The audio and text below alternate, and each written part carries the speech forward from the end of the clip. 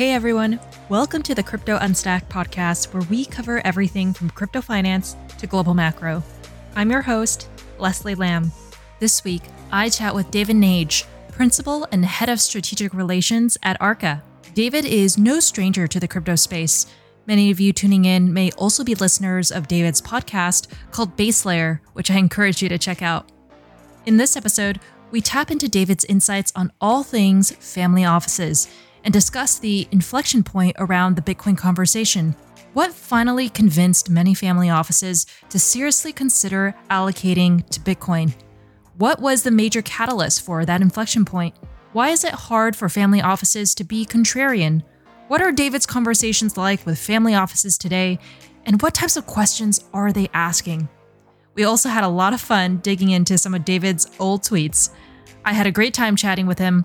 Thanks so much for tuning in, guys, and I hope you enjoy this episode.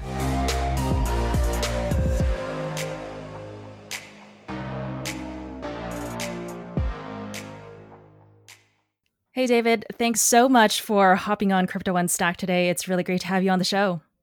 It is my pleasure. Looking forward to a great conversation with you today. We're just talking about where we were, yourself, no longer in New York for this time of year, but rather nestled in the mountains of Pennsylvania. But New York is a place that I miss very much. You know, when I used to walk down the streets of New York, one building I used to pass by all the time in Midtown was the Seagram building, which was commissioned by none other than Samuel Bronfman. And anyone who knows you will know that prior to crypto, you came from the world of family offices. Yep. And the Bronfman family is a well-known East Coast family office you worked with. What was a memorable story you remember about working with this family?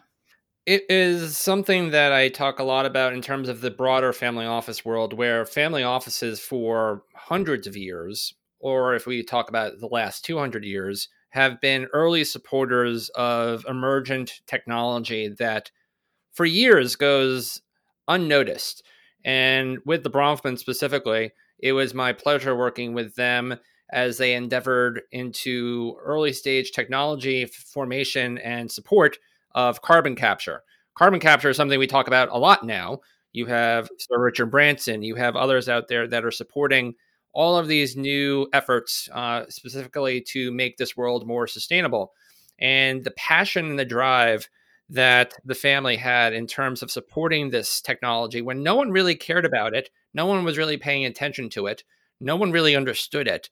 But the drive and the vision that they had, whereas, many people get focused on the next 5 minutes or the next 5 weeks, they were thinking about the next 50 years. And this is what family offices do very well, is that they're set up to not necessarily just think about what's going to happen next week, but what's going to happen next decade, what's going to happen next century, and how are we as a family going to support those endeavors. And so it was a very special time to be able to see that, to support those efforts. And I think, again, that is where family offices really become a very important part of the overall capital formation and capital technology support, that they are there with capital, they have wisdom, they have experience, they have seen bouts of volatility, they have been able to pivot. They're very unique because it is what we call patient capital. They're not looking for immediate returns, whereas a fund or a large institution has LPs. They are there with their capital. They have that vision, they have that patience, and they can support these types of new emergent technologies better than most out there. And would you say a big focus, broadly speaking, was impact investing? That was a large part of it. They also supported other endeavors in some new spaces. Another space that everyone is talking about is cannabis, and they were very early supporters of that, thinking beyond just the recreational side of it, but thinking about the medical utilization of it, and being able to, again, see that where no one was really talking about the medical uses of THC, years ago. And they had the foresight and the ability to see that beyond just the recreational side of it, there is a medical use for it, and being able to support those efforts, help them commercialize, help them globalize, was something that, again, really it demonifies what family offices do so well. prior to working with Bronfman family on the East Coast, you were managing director of the Pond Valley Family Office based in Santa Barbara, so on the West Coast. And I picked up on this phrase, shared mission, which is part of Pond Valley's mission statement. And from what I read, the idea behind this shared mission network or movement is to generate impactful solutions for the world. So, David, if I can extrapolate a bit here, was this quote unquote making a positive impact at scale? Was this mantra an important ethos you carried with you in the various investment roles that you took on after Pond Valley and eventually into the blockchain and crypto space? Absolutely. Technology is there to hopefully make the world better. Whether that's the advent of voice over IP, which we now use every single day when we're using things like Zoom, where we could not be connected to our family and our loved ones, and it allows us to see their face and talk to them like they're next to us. Or whether it's genomics that has effectively provided some of the pathways to the vaccine that we're seeing now for COVID. The technology aspect and the support of that technology, and having a impactful part of society is incredibly important. It's, we would say that we're not just looking for the next Facebook. Social media platforms come and go. They do have some good, but obviously they also have some drawbacks. But if you're able to support technological change that also enhances society, makes life better in any way possible, whether that's financially, whether that's socially, whether that's medically, it has more of a timelessness to it. It can go longer than just a fad. And a lot of these technologies that you see being supported, a lot of these new startups are fads. Whether TikTok is a fad will be seen, but a lot of these new things that have come up in the last few years could be defined as fads. Whereas something like, as I said, genomics or mRNA technology or CRISPR are going to be timeless, because we're going to need to use them time and time again for help in various different ways. And so I think that has definitely carried into my focus on distributed and decentralized systems, i.e. blockchains, because again, you have the ability to, for instance, help the 1 billion people around the world who don't have any kind of capacity to enter into the financial and capital markets.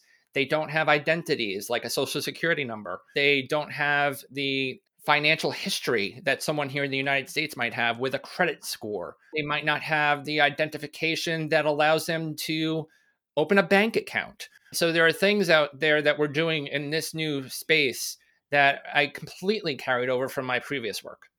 That's really fascinating. You talked about these fad industries, fad types of investments.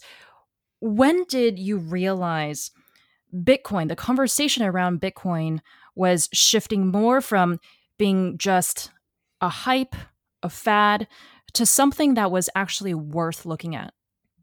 It took a long time.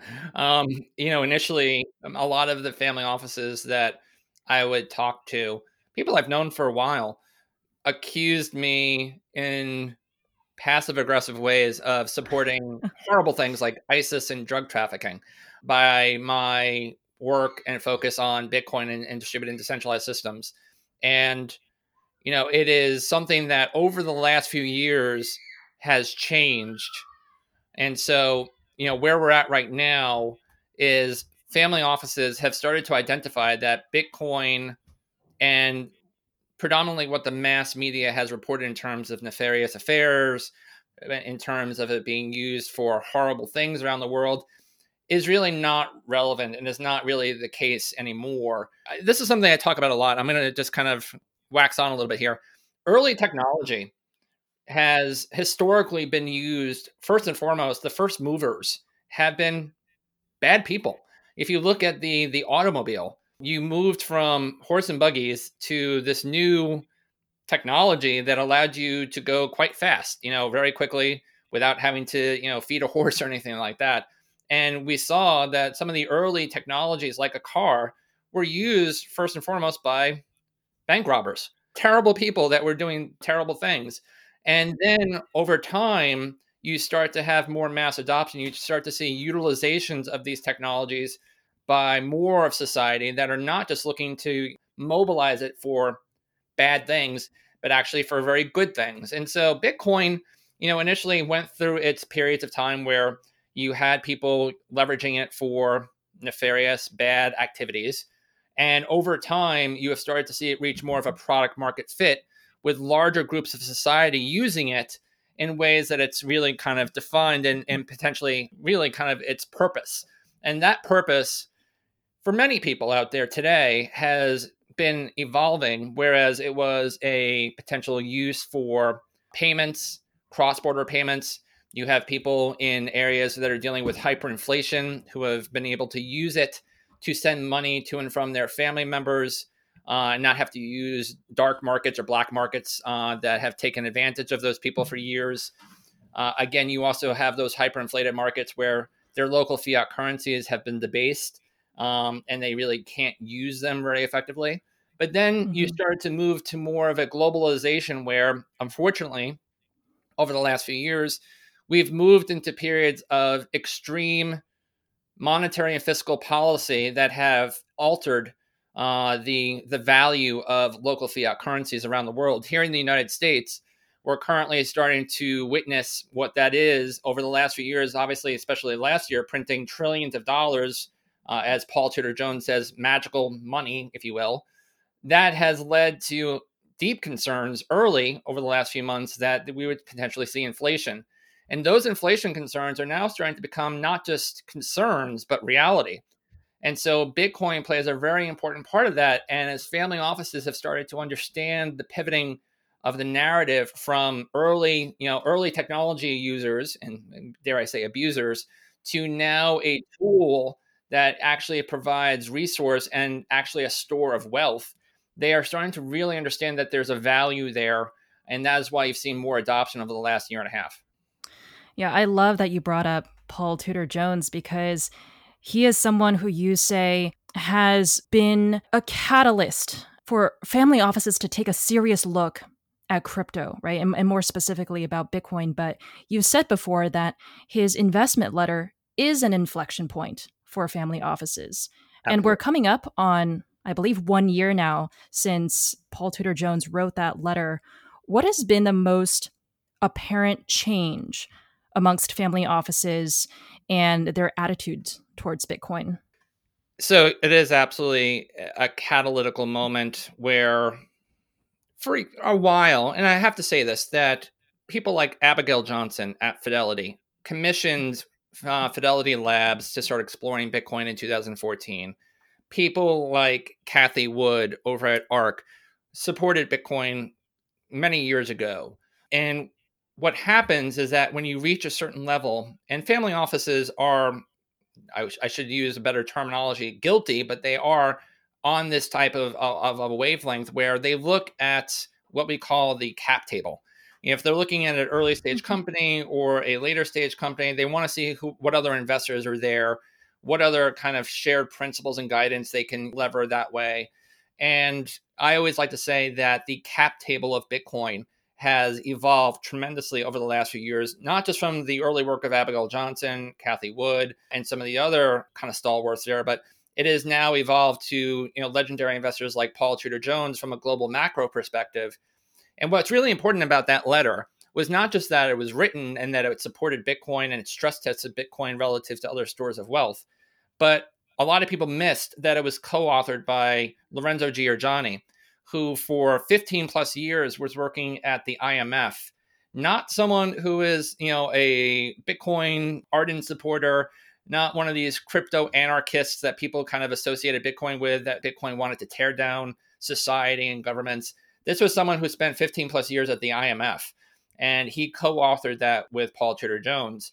And the immaculate work that they did in terms of stress testing Bitcoin and other stores of wealth was really what solidified it. It wasn't just saying, okay, I'm going to go speculate on Bitcoin because I think that it has potential to rise in price. It was, no, here are all the components of Bitcoin. Here's the cap limit. There's 21 million of it. Here's the supply schedule. You have the halving every few years. This is it relative to gold and other stores of wealth.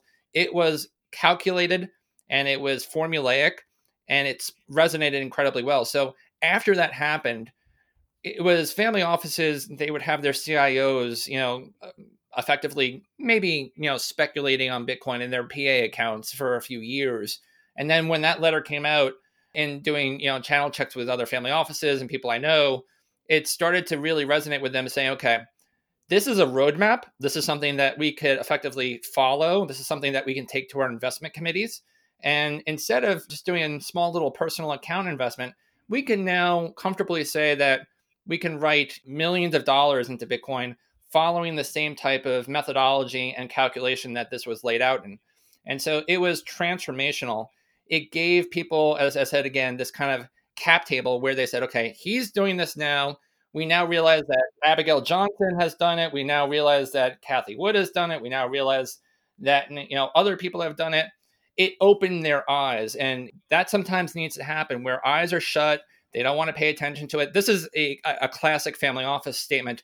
I don't have the bandwidth for this. And for years, many of them said, I don't have the bandwidth for this. And all of a sudden, he wrote that letter. And as I said again, very elegant, very mathematical and calculated.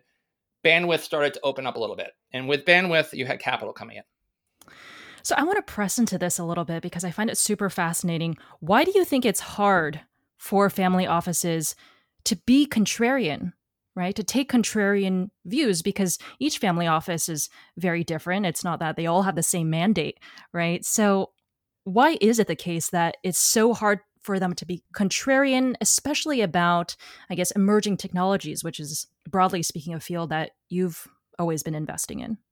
So family offices definitely have a core. If it's a family office that did real estate, if it's a family office that made their money in medical technology, if it's a family office that made their money in technology per se, in broad-based technology, they have their core expertise. And what they like to do is use that core expertise in a way that can maximize their potential investment profits going forward.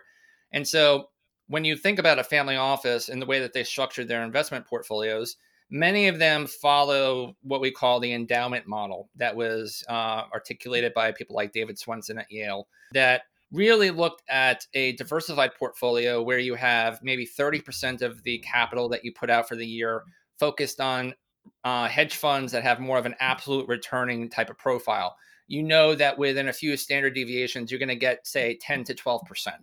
Then they'll go into private equity and they'll do a few funds there. They'll do a little bit of venture capital. Maybe they'll do some funds and some direct investments. They'll do some real estate. They might look at things like hard assets. And they also might look at things like royalty streams, other kind of what they define as asymmetric return profiles. And then they also will probably have some allocation to some public equities. And so when you talk to someone who's running a family office, when they're in charge and tasked with those investment allocations, it's not easy work. That bandwidth issue is definitely a real bandwidth issue.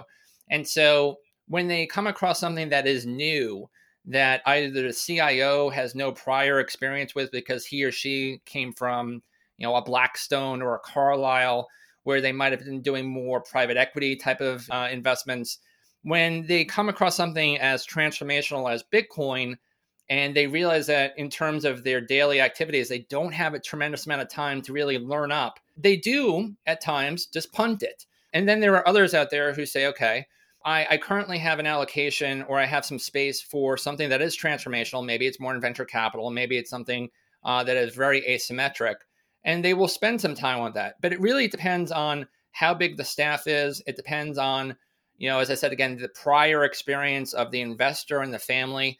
And so a lot of that will kind of focus on what happens there at the family office. No family office is alike to one another. There are about 10,000 family offices around the world, and know which one of them are kind of similar in size and scope and focus as another one. There's really not a lot of pattern recognition there.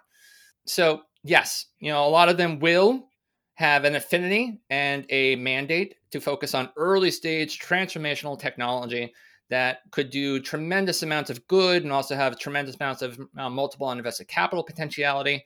But then there are others out there who really just have to follow a line. They talk to the family, they talk to the principals there, they focus on their core mandate, and they don't deviate. And so those that don't deviate, unfortunately, will miss some of, obviously, the opportunity set that's happened here, especially in digital assets over the last few years.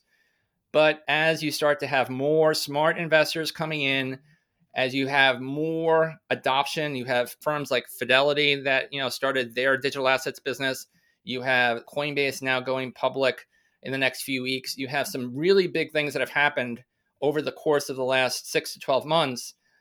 It starts to open up some time there for them to really take a look at this, whereas before they would have been hard and fast and just kind of punted it off. So it really depends on a lot of different variables, and there's no one singular answer to it. Now I want to pivot for a moment to talk about some of your tweets and retweets, which I think are interesting conversation starters. I'll make sure that my compliance department knows ahead of time. Thank you. I'm kidding. Okay. And one of these tweets is a shout out to 2-Bit Idiot, who is Ryan from Masari, who wrote, quote, "A wealth transfer from some of the weakest handed sellers I've seen in digital assets to those with an actual investment thesis." What do you think about that? It's a great question. When you're just in this catch up of volatility, if you're just speculating here, you're at the will and call of volatility. And this is still a new emerging technology and a new emerging asset class with digital assets and Bitcoin. And there is volatility. We are starting to see that there's about 4 different legs of adoption of Bitcoin specifically, where ultra high net worth family offices were the first 2. Now you're seeing corporates and you're seeing sovereign wealth nations and sovereign wealth funds starting to come in. And as those types of entities are coming in, their real vision is not a 5% gain and then maximizing out of that and then, selling out of the position. They are looking at this, again, as a family office investor would know, they're looking at this as a multi-year kind of vision, and they're willing to kind of experience that volatility. However, there are other investors out there over the time, and this is kind of the weak hands meme out there, that when there's extreme bouts of volatility, and there have been obviously over the last few years, that they capitulate and they sell. They do not have, in my opinion, and in the opinion of others, a strong thesis here. You need to really understand what is happening beyond just the asset itself and beyond just the pure speculation. It's great to see, the Bitcoin price on CNBC now every single day running in real time, but there's something beyond that price. There is adoption. There are people out there that are understanding that this is, as you alluded to, something transformational. There is a younger generation that is coming into their own as a wealth transfer when you have the boomers that are now transferring trillions of dollars to a new generation who understand that there is more than just allocating to a hard asset like gold, that there is something more important and leveraging technology. And a lot of us who are in that kind of transfer phase, who are kind of the benefactors of that transfer phase, are more digitally native.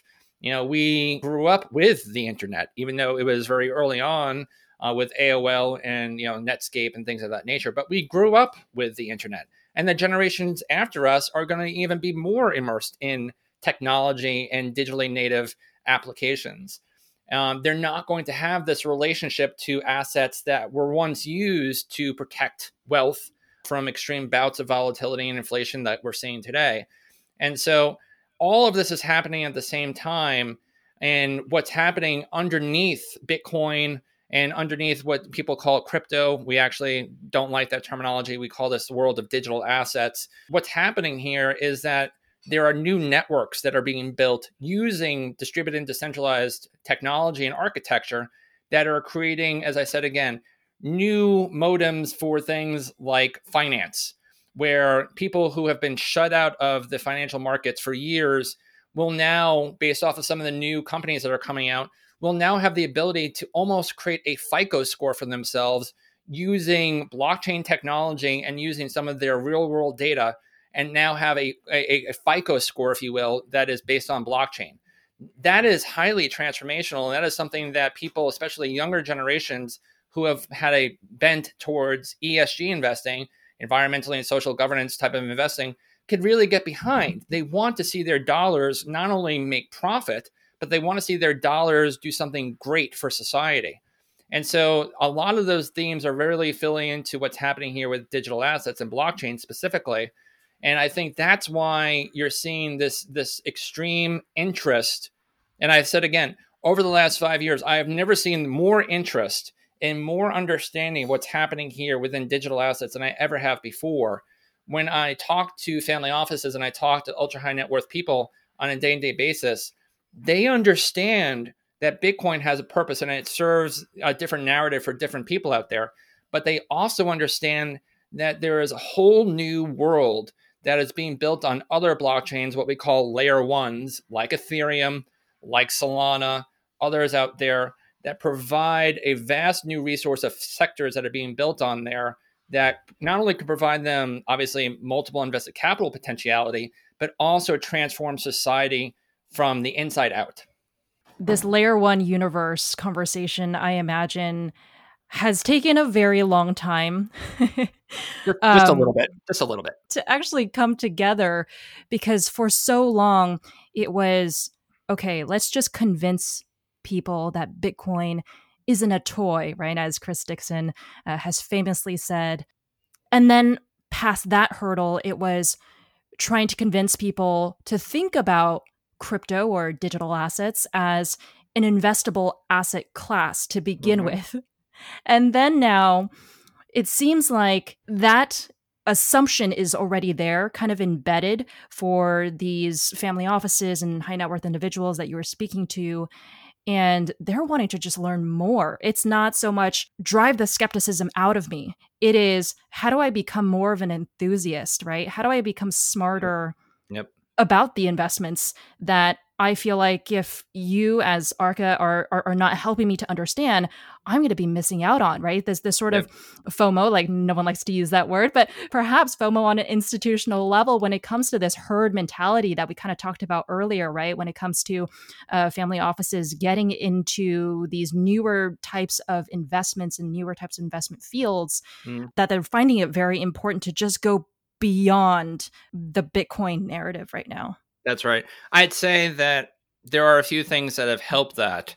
What has happened over the last 3 months is there's been a huge new emphasis on NFTs, on non-fungible tokens. It did help that Beeple selling his artwork for $69 million on Christie's really kind of got people, it was a shockwave. We talked, as I said again, the Paul Tudor Jones letter back a year ago was a shockwave. It was a catalyst. Beeple doing that and getting the kind of coverage was a shockwave, was a catalyst. And people started saying, well, what's an NFT? And for those that don't understand the NFT world, people say, okay, well, it's just a JPEG, it's just, something, a JPEG, you can just copy and paste it and, send it off. I don't understand it. No, what this is the ability to actually have ownership of something that is a digitally native asset. Whereas before, you could never actually really own that. It was, if it was on Google or if it was hosted someplace else, you could not actually have physical ownership of that in a digital sense. And so now with NFTs, you actually have the ability to not only own that, and it's not just art. This is another thing that's really important too. NFTs go beyond just the art world. You actually, now that everything is digitized, you can actually now have claims of ownership on there and show you actually own that asset. And this goes to gaming too. A world that a lot of family offices have been very supportive of for a number of years with esports. There's over 3 billion people around the world that play games pretty much on a daily basis. And when you actually realize that the assets, the things that you're buying on those games, whether it's Fortnite or PUBG or some of the other large licenses out there, when you actually participate and you buy those skins, you buy those avatar enhancements, that you don't own them. The licensee, Epic or whoever it may be, actually owns that. And when you are tired of using that, well, you've just lost $20 or $40, whatever you've spent on that. Whereas in the world of NFTs and what's happening here with digital assets, those games that are being built on blockchain, whether it's Ethereum, whether it's Solana, whether it's some of the other ones out there, the user actually owns those assets, owns those skins, owns those representations that they acquired in that game. And if they want to, they can then sell them on different platforms that have arrived over the last year and a half or 2 years. One like OpenSea, which just raised a very large round from Andreessen Horowitz. You mentioned Chris Dixon. And so now you have exchanges. You have places like Amazon, like as I mentioned, OpenSea. OpenSea is like Amazon meeting NFT world. And that didn't just happen. The guys at OpenSea didn't just create OpenSea in the last 3 months because of people selling $69 million artwork in Christie's. They've been building it for the last 2.5 years, if not more. And so all of the work that's been happening over the last 2.5 to 3 years to get us to this point where there's functionality, where there's utilization, where it's not just, there, but it's actually meeting demand that's coming from outside. That's what's really special in it right now, is that it's kind of a perfect storm. You have supply and demand meeting each other right at the right time when the infrastructure is actually there to support it. Yeah, absolutely. And speaking of the partnership between Beeple and Christie's, there's going to be another high-profile partnership between Sotheby's and PAC, right? And this is going to be a ripple effect with many of for us, they are up and coming, but they have been digital artists for a very, very long time. They're just trying out a new medium and finding incredible success by harnessing this new medium and giving experimentation a try.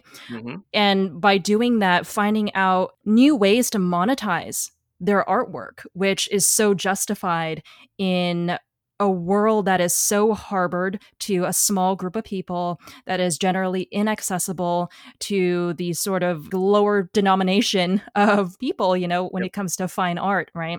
And in one of these NFT conversations, I remember tuning into Lex Sokolin over at Consensus said something that I really found interesting, which was, in the same way a family office might have some percentage of their portfolio covering art collections, crypto investors are holding digital art through NFTs. And, of course, as you mentioned, NFTs go way beyond art, but this mentality of building up a portfolio that includes art, right, but done in a way that is supported by blockchain technology is an incredible way for the sort of next generation of investors to start building up a portfolio whose diversification looks very different from the traditional investors. Absolutely. It is highly transformational. We talk about digital assets. What's happened over the last few years, and we like to use this analogy at the firm, is you used to have the Amazon Prime member. The Amazon Prime member in the last 10 years has had amazing utility. They've been able to get shipping in 2 days. They've been able to now get food vis-a-vis Amazon's acquisition of Whole Foods. There is conversation about potentially Amazon now being able to fulfill prescriptions out there in a real-time fashion. And so amazing utility. However, the Amazon Prime member has never been able to benefit from how well Amazon has done as a company in terms of equity, whereas the equity holder has done incredibly well over the last few years as Amazon has obviously become what it has become today. However, the Amazon equity owner does not have the utility of Amazon. They don't have the free shipping. They don't get the Whole Foods incorporation. They don't get, potential the new prescription services that they might be rolling out. They have the equity. And what digital assets have done over the last few years that a lot of people have missed is bring those worlds together, where the digital asset is not only a representation of utility, where you get to benefit from the network that has been established, but also there is financial incentivizing there, where the company is generating levels of revenue, and that revenue is being passed through to the holder. And so it's very similar, again, if you had to kind of think about it, imagine owning Amazon equity and also at the same time being given that Amazon Prime membership. That is what's happened in digital assets. And that's what's really special, is that you now, for instance, take it even a step further, Uber or Lyft drivers around the world did not benefit at all from their sweat equity. They weren't given equity in Uber or Lyft before they went public. And then the company went public and all the shareholders did incredibly well. But those that are actually doing the work, the network builders, didn't see a dime from that per se. They weren't given that equity. Mm-hmm. And now with digital assets, you have the ability to further that. Those that are actually building the network, supporting the network, doing the work, also have the ability to have that kind of financial reward for all of that being done. And this is what's really transformational. Absolutely. Absolutely. I agree with you there.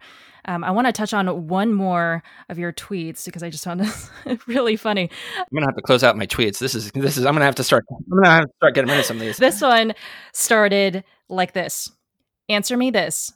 Number one, do you advocate for free markets? Number 2, do you consider yourself a Bitcoin maximalist? I love scrolling through the comments because they were so mixed. What prompted you to pose these two questions together? Were you trying to rile up some controversial responses? It's all about the follows, honestly. No, I'm kidding.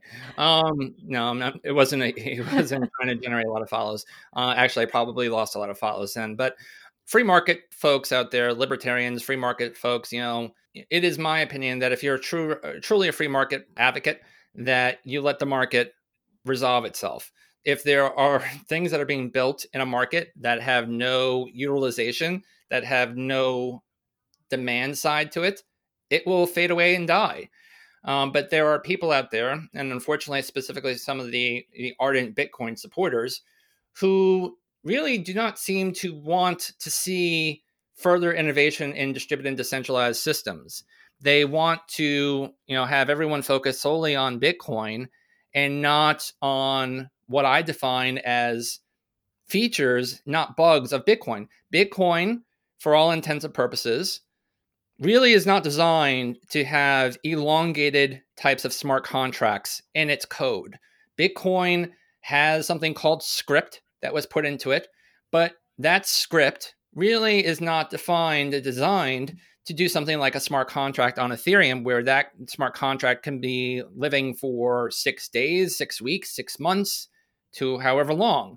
And because of that limitation, and again, that limitation is a feature, not a bug, there is this capacity for further innovation in the architecture of distributed and decentralized systems. A lot of those in the Bitcoin community, unfortunately, do not see it that way. They call these other digital assets things that I will not say on this podcast because I don't think that they're necessarily the right thing to say on a podcast, but they call them names. They refer to them in a negative connotation.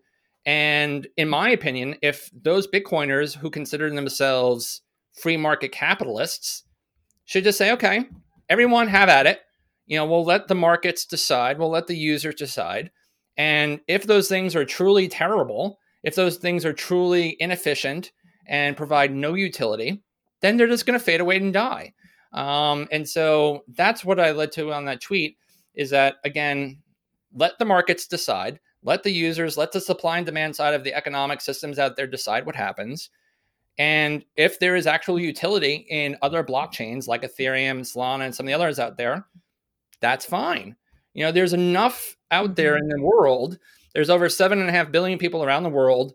There are trillions of dollars of assets. If you look at just the fixed income market in traditional fixed income, in store of wealth, there's hundreds of trillions of dollars of value there. There's enough out there for disruption and total addressable markets that we as a community in digital assets should really not fight with each other. And there's been always a lot of this infighting.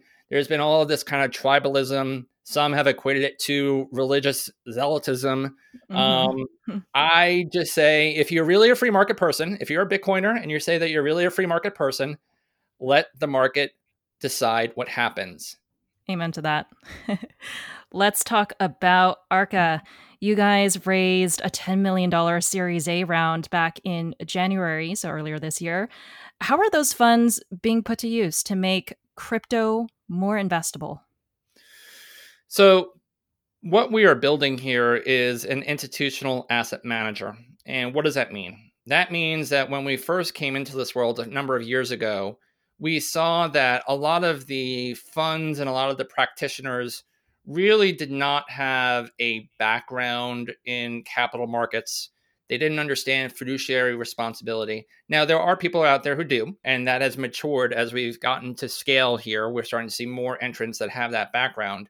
But what we noticed is that there was really this white space where, you had folks out there that were, as I said again, the Bitcoin ideologues. You had folks that were doing more algorithmic type of trading.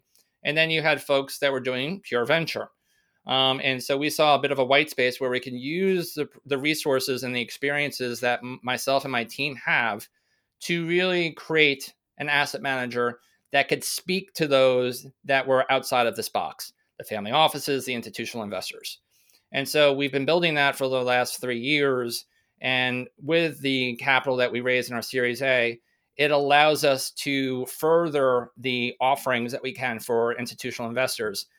In addition to the fund that we've been operating now for over 2.5 years, we'll be able to now expand those offerings to other segments of the market. And so that allows us to also grow our team. We are very, very focused on the type of people that we bring into our firm. Not only do they have to be ardent supporters of what's happening here in this information, in this kind of innovation and transformation, but they need to really also have a little bit of understanding of kind of markets out there. And so this allows us to find the right people, bring them in. We've grown our team tremendously over the last 3 months since we announced that. And it allows us to bring in the right people who have the right experiences, the right passion for this.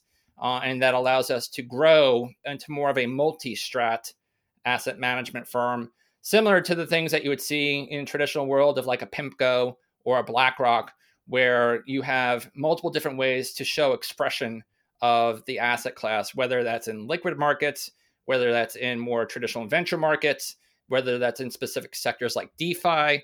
It allows us to grow over a time period and offer things that for institutional investors that are interested in this world, it gives them more potential and opportunity sets. Mm-hmm. And on your blog, you wrote something that I think frames the direction of the various types of offerings that will be rolling out. And that is, Bitcoin remains unique, but no longer requires active management. Talk about the different types of passive investment strategies you guys have been thinking about, that you are offering clients right now, and what you'll be looking to offer in the near future.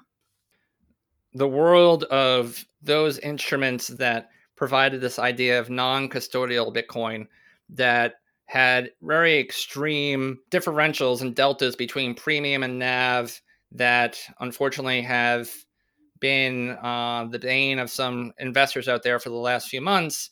We think that that's not the right way to do things. We think in our DNA, we know, because our CEO is the co-founder of the ETF company WisdomTree, we know that getting to lower fees, getting to more kind of systems that allow investors to have the type of vehicles that they really want, that allow them for potential redemptions and not getting stuck into some of these kind of patterns, is really kind of important. And so we're going to be putting those out. We work very hard to come up with structures that are beneficial for investors, because obviously we came from that world, and we want them to have the exposure to the asset or to the asset class the best way that they feel is good for them. And then, as I said again, the other type of structures that we're looking to do throughout the year and through the next few years will further the exposure to the asset class, whereas predominantly we've been focused more on the liquid exposure of the markets for the last 2.5 years. It will allow us to further expand on that. There are some new sectors that have evolved over the last 1.5 or 2 years, for instance, like DeFi, that have caught a lot of people's attention, and they want to have exposure to that. In my opinion, DeFi is going to evolve into fixed income 2.0, where you're going to have a lot of those intermediaries that are going to be replaced by DeFi platforms that are being run on smart contracts. And you'll have lending and borrowing and collateralizations happen that way. It'll be a fairer and more transparent system, and potentially we would not have a 2007-8 Lehman crisis happen again, because you have better transparency on what's happening there in terms of risk. And so we'll have a few different of those structures out there that will provide, as I said, exposure to the broader market, not just to the liquid market, but to the broader market that hopefully investors will, see is value and value add. Lend, borrow. When you think about that space, the one thing that comes to mind as a lender is yield, right? What yield am I going to get on my Bitcoin, on my Ethereum, on my stablecoin assets? What are those conversations like right now with these family offices that you're speaking with when they hear about these relatively high APRs that they can get by lending their dollars out? What is their reaction like, and what types of questions do they ask you? There's a lot of questions. There's a lot of interest. I would say that is something, relative to what you see in fixed income right now, traditional fixed income. You're absolutely right. The yields are startling. And so they want to understand the counterparty risk. Where is the money going to? And we do a extraordinary amount of work on counterparty risk assessment. Has the company or the platform had any material faults? Has there been a default at the company? Or have there been, especially with code-based ones, have there been any issues with the code? Has it been hacked? Do they carry insurance? One of the companies out there that we think very highly of is Nexus Mutual. And so for DeFi platforms out there, they have the ability to acquire insurance if there is a smart contract failure. And so that's very important in the overall risk assessment. And so a lot of, the family offices and the institutional investors out there, first and foremost, acknowledge that there is something here that they're very interested in. Obviously, as you alluded to, the yield is very attractive to them. But beyond the yield, they want to understand really where the money's going and the counterparties and how we can best ensure that we're not exposed to any single one out there and potentially have, a significant capital loss. At the end of the day, we're very proud of being risk managers at the firm. We're very, very focused and we're very passionate about what's happening with distributed and decentralized systems and digital assets. But at the end of the day, we're also very, very, very focused on risk management. We've seen what's happened with exchanges that have eviscerated capital. We've seen what's happened with other hedge funds in the space that use excessive amounts of leverage and have had material losses and potentially shutting down, especially last year. So of all things, again, yield is great, but that risk assessment is even more important. And that's one of the things that they're really focused on. Got it. One trend I very much believe in is that every crypto company is becoming a media house and utilizing a multimedia platform to carry conversations with the broader industry. Do you think Arca is headed in that direction? And what else would you like to be doing when it comes to reaching your institutional audience? So when we first really started the firm, as I said, about 3 years ago, we knew that it was going to take years of educating and providing content and providing material for people to absorb and understand. And so at the very onset, we were writing every week. We write every week. We also adapted something that I brought in from the outside. It's an annual summit called FO 256, where we typically have around 200 family offices that attend, that hear from some of the best investors and founders and lawyers in this space to get a sense of what's happening out there. And so not only is it great to have material that you can read, but also having material that you can see with your eyes, especially on YouTube. And then additionally to that, our podcasts. I've had my own podcast for the last 2 years called Base Layer, which Forbes acknowledged last year as one of the best for institutional investors. And I hopefully do a great job really boiling down very complex ideas within digital assets into formats that institutional investors can listen to and understand. So you're capturing not only the eyes, not only the ears, but also, as I said again, material that can be used in a library sense that they can go back to on a regular basis and really kind of think about it more. And so that kind of, as you alluded to, media house has been a very important part of us. We understand that, creating that distribution engine of content is just vital to people understanding this. And what we've seen over the last year is that, the proof is in, dare I say, the proof is in the pudding. I kind of feel like that's an old kind of dad saying, but the proof is in the pudding that, it takes a while for people to really absorb all that content, absorb all that education, get a level of comfort, because this is highly transformational. This is different stuff. This is not real estate. This is not, some of the things that they've done in the past. You're talking about some significant disruption that you're creating with digital assets. And so all of that has been wrapped up in different types of media that are, available for consumption, which we think is incredibly important. And it's a part of our ethos. And so, again, we saw such a transformation last year with COVID and with some of the global macro dynamics where people really started to embrace that material, especially the weekly material and the podcasts. They started to embrace that. They started to really anchor down and understand what we were talking about and ask us questions. The level of questions has been such a increase over the last few months where people said, I don't like Bitcoin, but I like this blockchain thing. And now people are saying, okay, well, what happens when in 2104, when the last Bitcoin is mined, what happens after that? How is the network continuously incentivized to continue to do the work? I got that question 2 weeks ago and I was floored. That's a great question. That's a real legitimate question about Bitcoin. And then someone yesterday alone asked me about Ethereum's new EIP 1559, which I tweeted about yesterday too. And there's a rewarding feeling to it. You feel great about it. And so that's definitely something that we're definitely noticing is very important for us. Yeah, the conversations are getting technical, but that doesn't mean they're getting boring, right? People, again, just want to know how to look at this asset class from multiple dimensions. So that's awesome that you're getting such a broad range of questions from these family offices and institutional investors that you're speaking with. Well, David, it's been a pleasure so far chatting with you. I've learned so much about family offices and their mindset when it comes to understanding the universe of digital assets.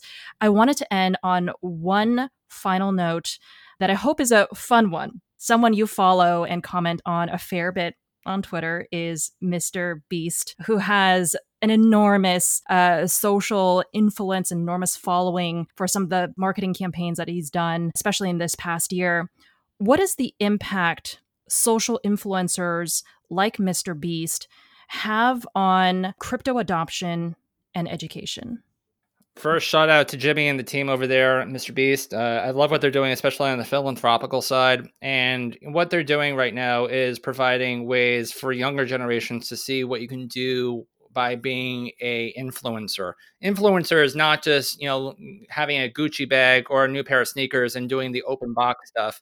They're actually, showing what you can do with helping people who are homeless, buying food and taking it to, a food delivery, a pantry place where people who don't have any food or any money can actually go. And so what they're doing is really, really important for society and showing that you can bridge that and create amazing, interesting content. I know that Jimmy and the team over there typically like to give out money to people who are especially hard hit, whether it's by COVID or other hard economic times. And, I've had an open dialogue with him for about a year or so, talking about Bitcoin as a potential asset that he could give away too, because it has the ability to accrete and become more worthwhile and purposeful over the next few years. And so he's been open to it. We continuously talk about it. When Elon Musk did the whole Bitcoin thing in his profile, Jimmy and Mr. Beast and the whole team there did it too. I love talking to them. They're on the cutting edge of content and philanthropic work. And I'm very supportive of what they do there.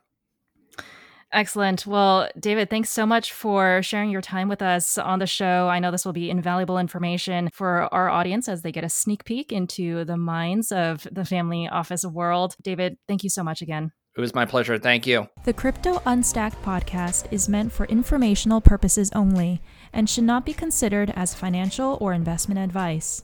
Nothing expressed in this podcast should be construed as a solicitation, recommendation, endorsement, or offer by Amber Group to buy or sell any financial products. Information expressed by the host or guest in this podcast does not necessarily reflect the views of Amber Group.